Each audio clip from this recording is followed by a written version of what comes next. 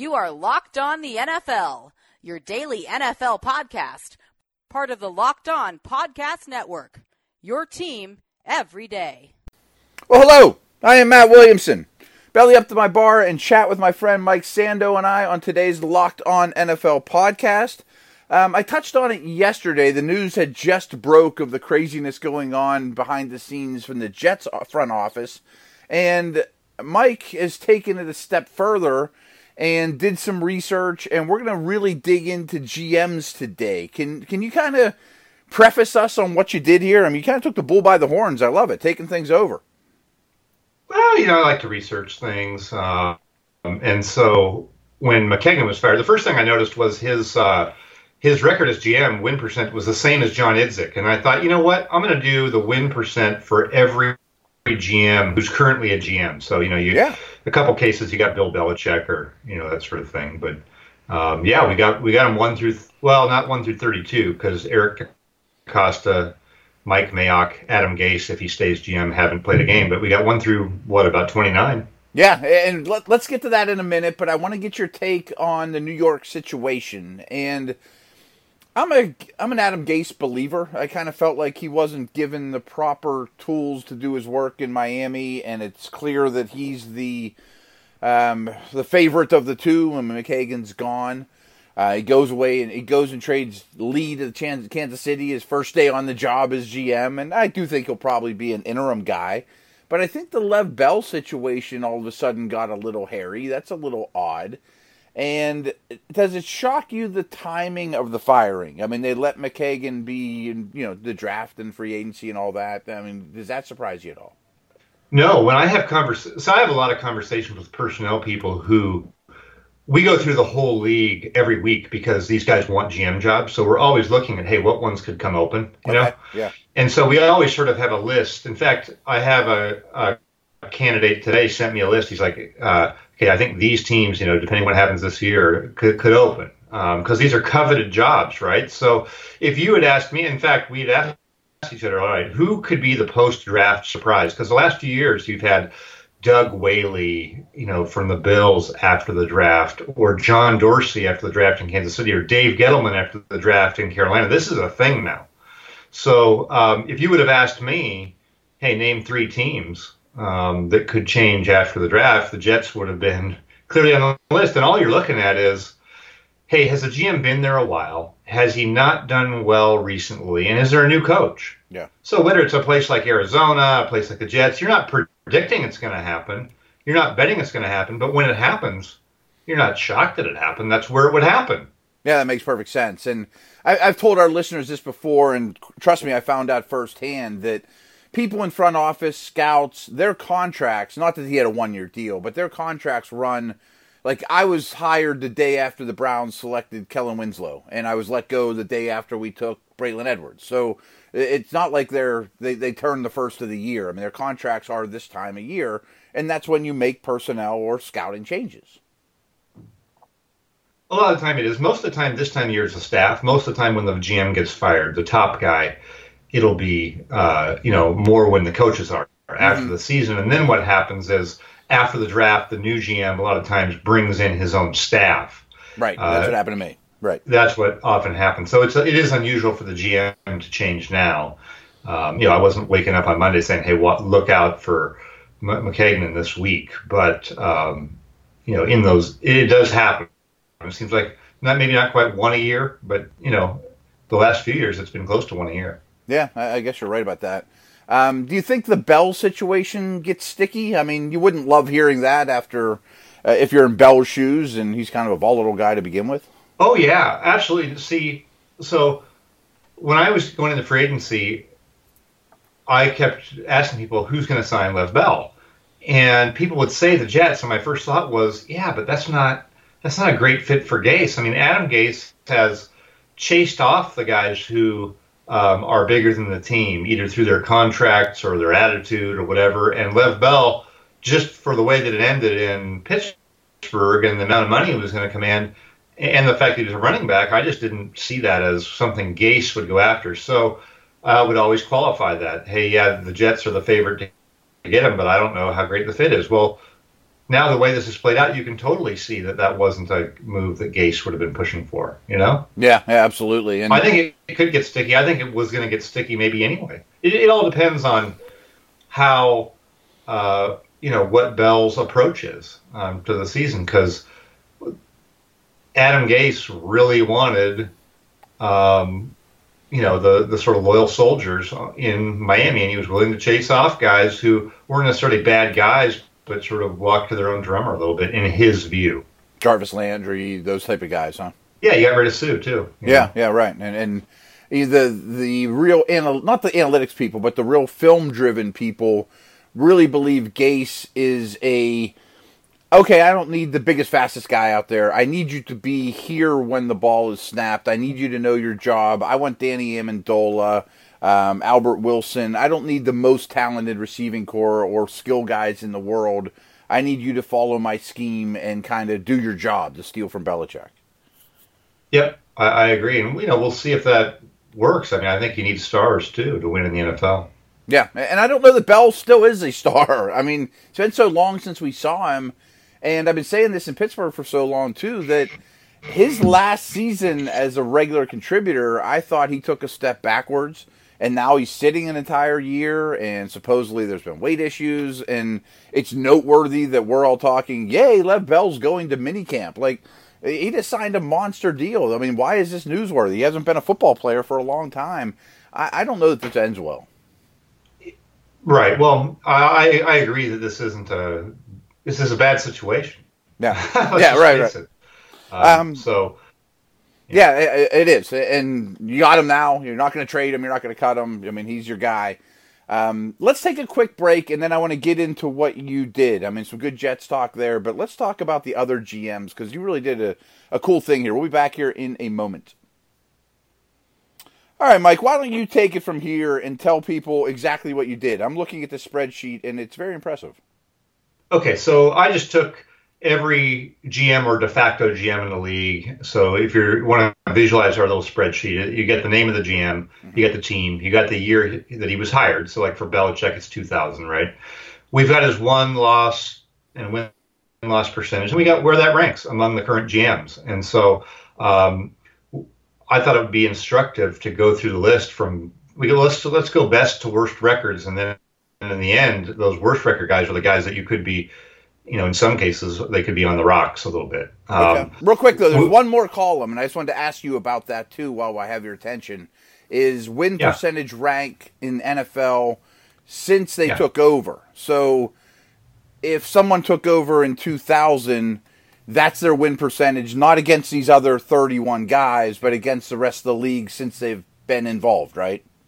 Yes. Okay. So, that's very telling to me. Yeah. So exactly. So you can see sometimes there's a difference.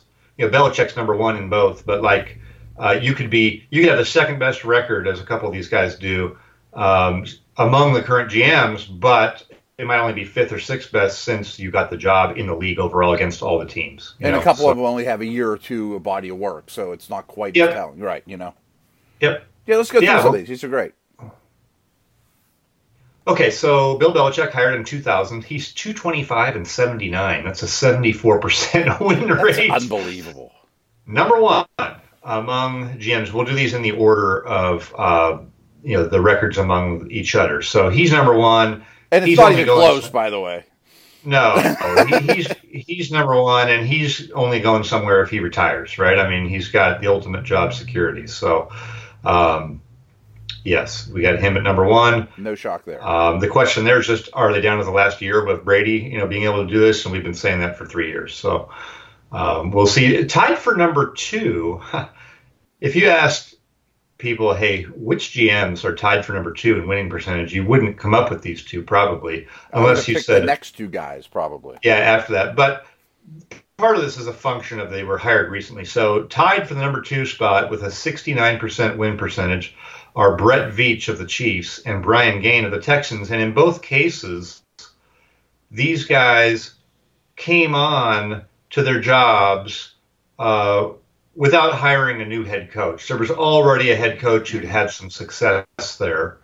And there were already Well, there wasn't already the quarterback in Brett Veach's case. I was saying Veach's case, so he was instrumental with the Mahomes move where Gain inherited Watson. Yeah, and I think we understand that Andy Reid is picking groceries there too in Kansas City, but these things are all about partnerships, and Andy Reid's not doing all the personnel work. Brett Veach is heading that up, and I think that partnership is so important. And the head coaches are so important that in a lot of cases, teams are hiring the GM to fit with the head coach, as opposed to hiring the GM who then picks the head coach. And you can see that's happening with the Jets. So Brett Veach is somebody who they think fits really well with Andy Reid. And, I think as long as Pat Mahomes is there, that fit's going to look pretty good. Yeah, right. I mean, not that Veach isn't deserving of credit, but him and Gain in particular kind of fall into this thing, and it's a small body of work, and it's sort of artificial. It's really important those guys get along. And remember what we were hearing before out of Houston was questions about how well Bill O'Brien was getting along with the GM, and it doesn't feel like we're hearing that as much. So only 1 year for Brian Gain, only a couple years for Brett Veach, but so far so good. Yeah, absolutely. They're tied for number 2. Real quick though, I want to ask you a quick question because Mike Lombardi says this a lot, and I think he's dead on that. In the world of the NFL, the head coach might be the most underpaid job in the league because, if you look at a guy like Belichick's a perfect example, but look at a Fortune 500 company and whoever the guy is that's most in charge of IBM or Apple or whoever, they make a heck of a lot more than Mike Tomlin. You know what I mean? They make a heck of a lot more than Harbaugh, where kind of like you're saying, where coach GM is so important. But I think now more than ever, coach is of the utmost important. And shouldn't they be making $25 million a year? Well, they probably should, but you only make what you can get, right? So the owners have it set up to where those guys can't just leave and become CEO of another company, right? There's only 32, right. There's only 32. And I always joke that, head coaches and quarterbacks are the 2 most important things, and no one knows how to hire either one, and so there's a lot of mystery in football as to what actually, people who really know football don't really always agree on what wins and loses the games. So the owners have no idea in a lot of the cases. So, they don't always know who to hire, why to hire them. They're not football experts. And even if you are a football expert, it's a hard game, 22 moving parts, it's hard to always know exactly what to do. Everyone knows they want Tom Brady and Aaron Rodgers, but beyond that. And of course, owners are fickle and not patient, and the season's only 16 games long. It's not 160, so your quarterback gets hurt for 2 months and you're fired. The percentage of moves that are made for the right reasons in the NFL is a lot lower than people probably thinking. That when we analyze, analyze what teams did this offseason, you have to understand that they're not all playing with the same deck. Some of these owners don't let them spend as much or whatever. They're not all just a blank check, letting the coach and the GM do exactly what they want. And so that's why the mesh of these positions is so important. And in those cases, Brian Gain, Brett Veach, so far so good. Number 4 on our list, now, as you pointed out, it's Kevin Colbert, GM of the Steelers. Now, he officially got the GM title in 2010. That's what I went with. He's obviously been an important decision maker longer than that. But if we just make it since he was named the GM 2010, he's won 66% of his games. That is number 4 among current GMs, but number 2 in the league if you just compare it against all the other teams behind only New England. So while it feels like they're on the rocks a little bit, it's been a good run. Yeah, and again, I get too much heat for this being a Steelers show, but one thing I often say on the air here in Pittsburgh is if the Patriots are just so damn good, if it wasn't for them, the Steelers might be the best organization in the league in this generation. I mean, they might be number 1. Absolutely. Yeah. It's like, look at the 1970s. I mean, the Dolphins, the Steelers, the Raiders. I mean, the Vikings, the Chiefs were good. I mean, it was hard to win, and there's only 10 Super Bowls in the 70s or whatever, right? So and good luck winning those. If you talk to my dad or my uncle or somebody like that, they'll say, boy, those Oiler teams were awesome, but they happened to be behind the Steelers. I mean, that's kind of where the Steelers have been with the Patriots. I think the Raiders would have won. You take away the Steelers, how many do the Raiders win? 4. They're that team, but you can't take away the Steelers. So and you can't take away the Patriots. So you're number 2 to the best team ever. Yep. So Steelers number 4. Number 5 is the GM was hired the same year that we started Colbert's run in 2010. And that's John Schneider, and I think that's a perfect example of they hired Pete Carroll first, and then they looked for somebody who would work well with Pete. And you know what? Pete has the final say in all this, but John Schneider was the driving force in getting Russell Wilson. Pete Carroll was 7-9 in his first 2 seasons, and then they went with Russell Wilson, and it's all been great since then. Not just because of Russell, they've had great defense, but John Schneider contributions are huge, and getting the players to fit what Pete wants to do, it's just a great marriage. Yeah, we talked about my area of the country in Pittsburgh. This is your area of the country, and it seems to me as an outsider that these two teams, but especially Seattle, really exemplifies the meshing and the yin and yang of coach and GM. Yep. No, I think it does. I think they've got a great partnership. Both of them have a good sense of humor. Don't take themselves too seriously on stuff. And not a lot of also ego. A clear vision. I think Pete brings a clear vision to how he wants to play, what types of players he wants, and that makes it easier for the GM to know what we need to go get. So good fit there. They've had great ownership. Paul Allen passed away. His sister is heading up the ownership now. Pretty good situation. They check a lot of boxes there between the owner, the GM, the head coach, the quarterback. They sort of got it all. Yeah, this next one on the list kind of surprises me, but the 3 after do not at all. Yeah, the next one's John Elway with the Broncos.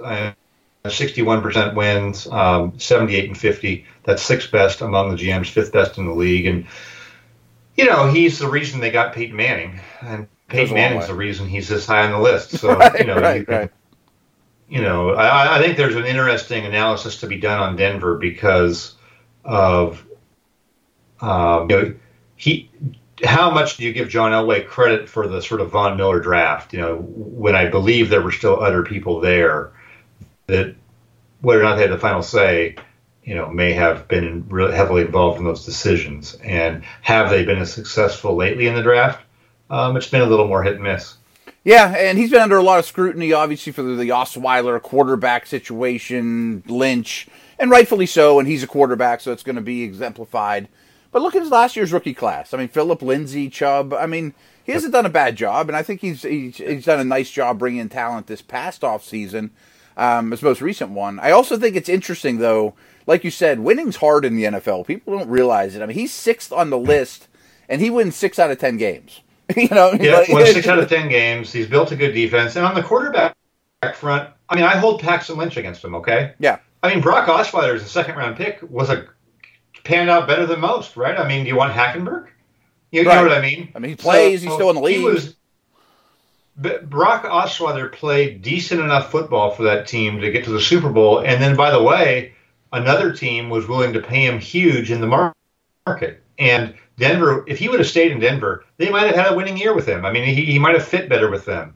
Instead, he goes and, all eyes are on him getting that money with Houston. But he got a second contract from another team at the top of the market or near it as a 2nd-round pick. I'm not laughing at John Elway for that. He did better than most people in the 2nd round of the quarterbacks. The Paxton Lynch one is tough.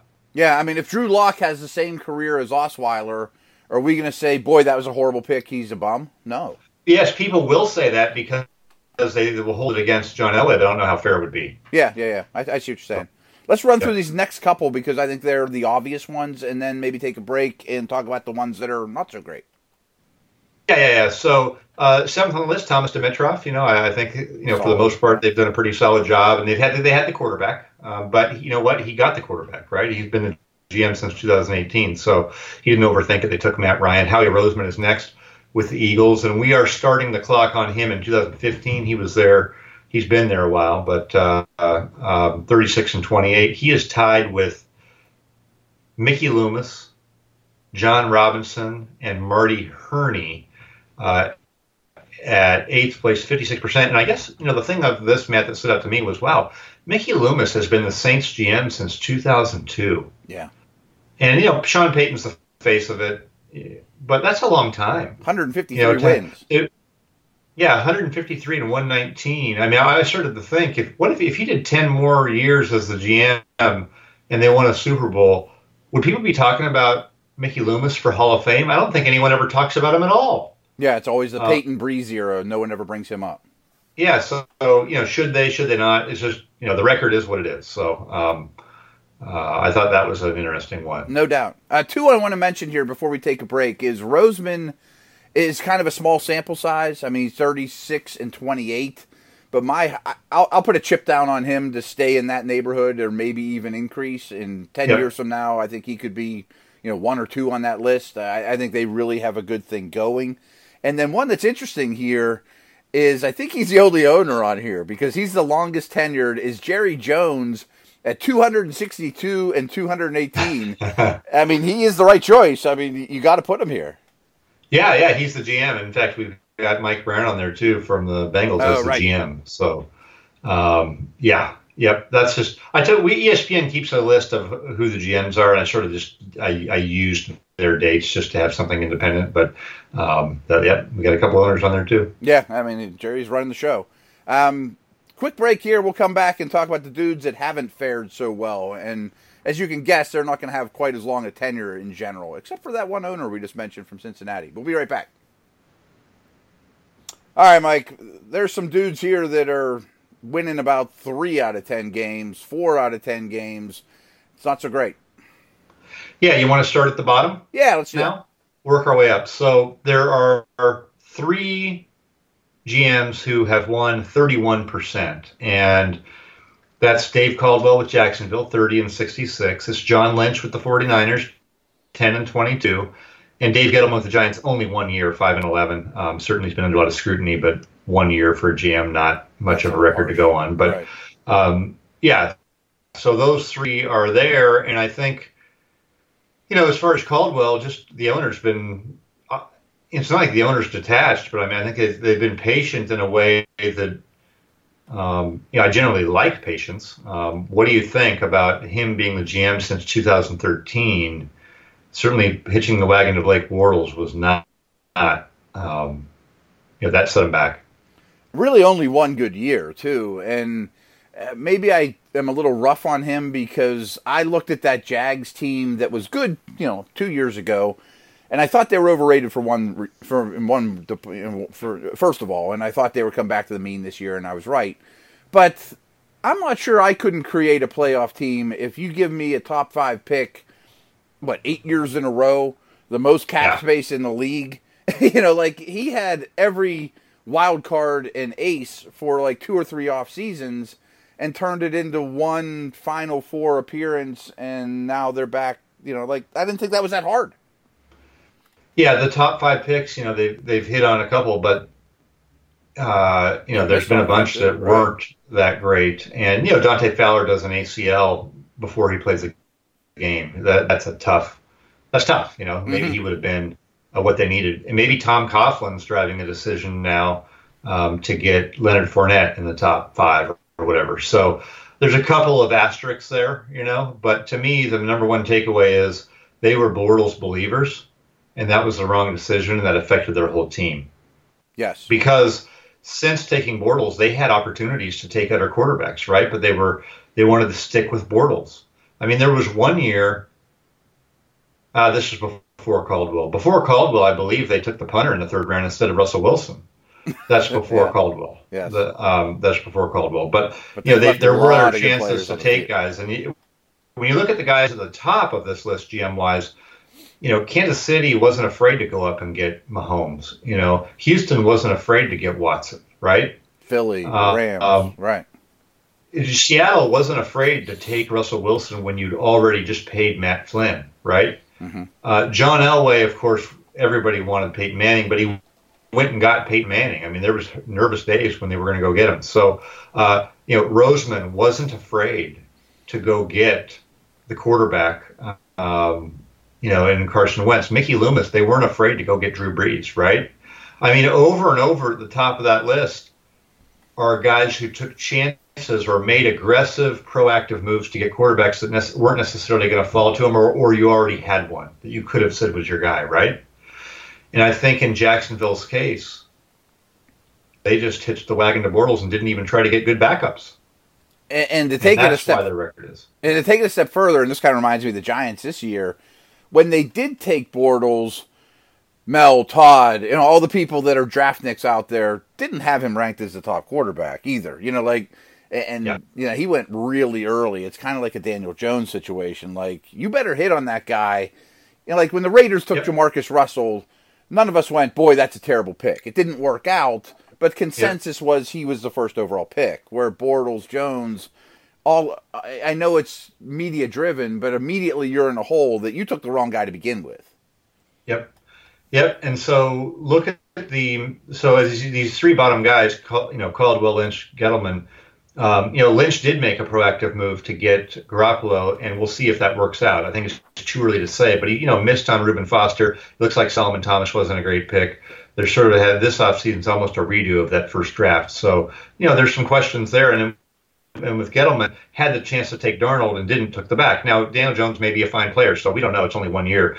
But those are the three bottom guys. They didn't, get Russell Wilson or Pat Mahomes or Deshaun Watson, right? Now, Garoppolo and Jones may still be good, but those teams haven't had the luck or haven't had the vision at that position yet. Above that, we go to Jason Light at 34% with Tampa, and they, hitched their wagon basically to Jameis Winston. And I don't necessarily have a huge problem with that. I mean, it was either Winston or Mariota, and it was probably fairly well split over who you should take, right? Yeah, I don't think anybody batted an eye at that one. It wasn't like the Jones or Bortles pick. But what I would say there is, this is a classic example of, ownership's a big part of this too. And Jason Light has been, you deal with those owners, they may just decide to fire Lovie Smith after, quickly, right? Mm-hmm. Things happen there sometimes for the wrong reasons. I think as a GM, they have been more reactive than proactive in building their team sometimes. And it has felt like a year-to-year patch sometimes. And that's hard to pull yourself out of if you're not right on the quarterback too. So we're going to find out. I think the good thing is this year with Bruce Arians, you're going to find out whether Winston's good. Yeah, right. I mean, I think it will be very telling. I think it's interesting too that we kind of mentioned this earlier. Not all organizations are created equal. I mean, like there's not that winning isn't important to all of them, but let's just say it's a lot harder to win in some environments than others. And I think it's telling that Light and Caldwell have combined to lose 119 games and still have their jobs. And I think it's safe to say that if we were ranking organizations, Tampa and especially Jacksonville would be near the bottom in terms of chances of winning it all or building something. Yeah, you would think that, but I thought that Jacksonville provided the resources and the stability. They haven't been changing coaches every year, and so I think they need, you can't. Their culture is definitely a question. So you're right. I mean, if your culture is a question, where does that start? And I think their culture is a big question right now.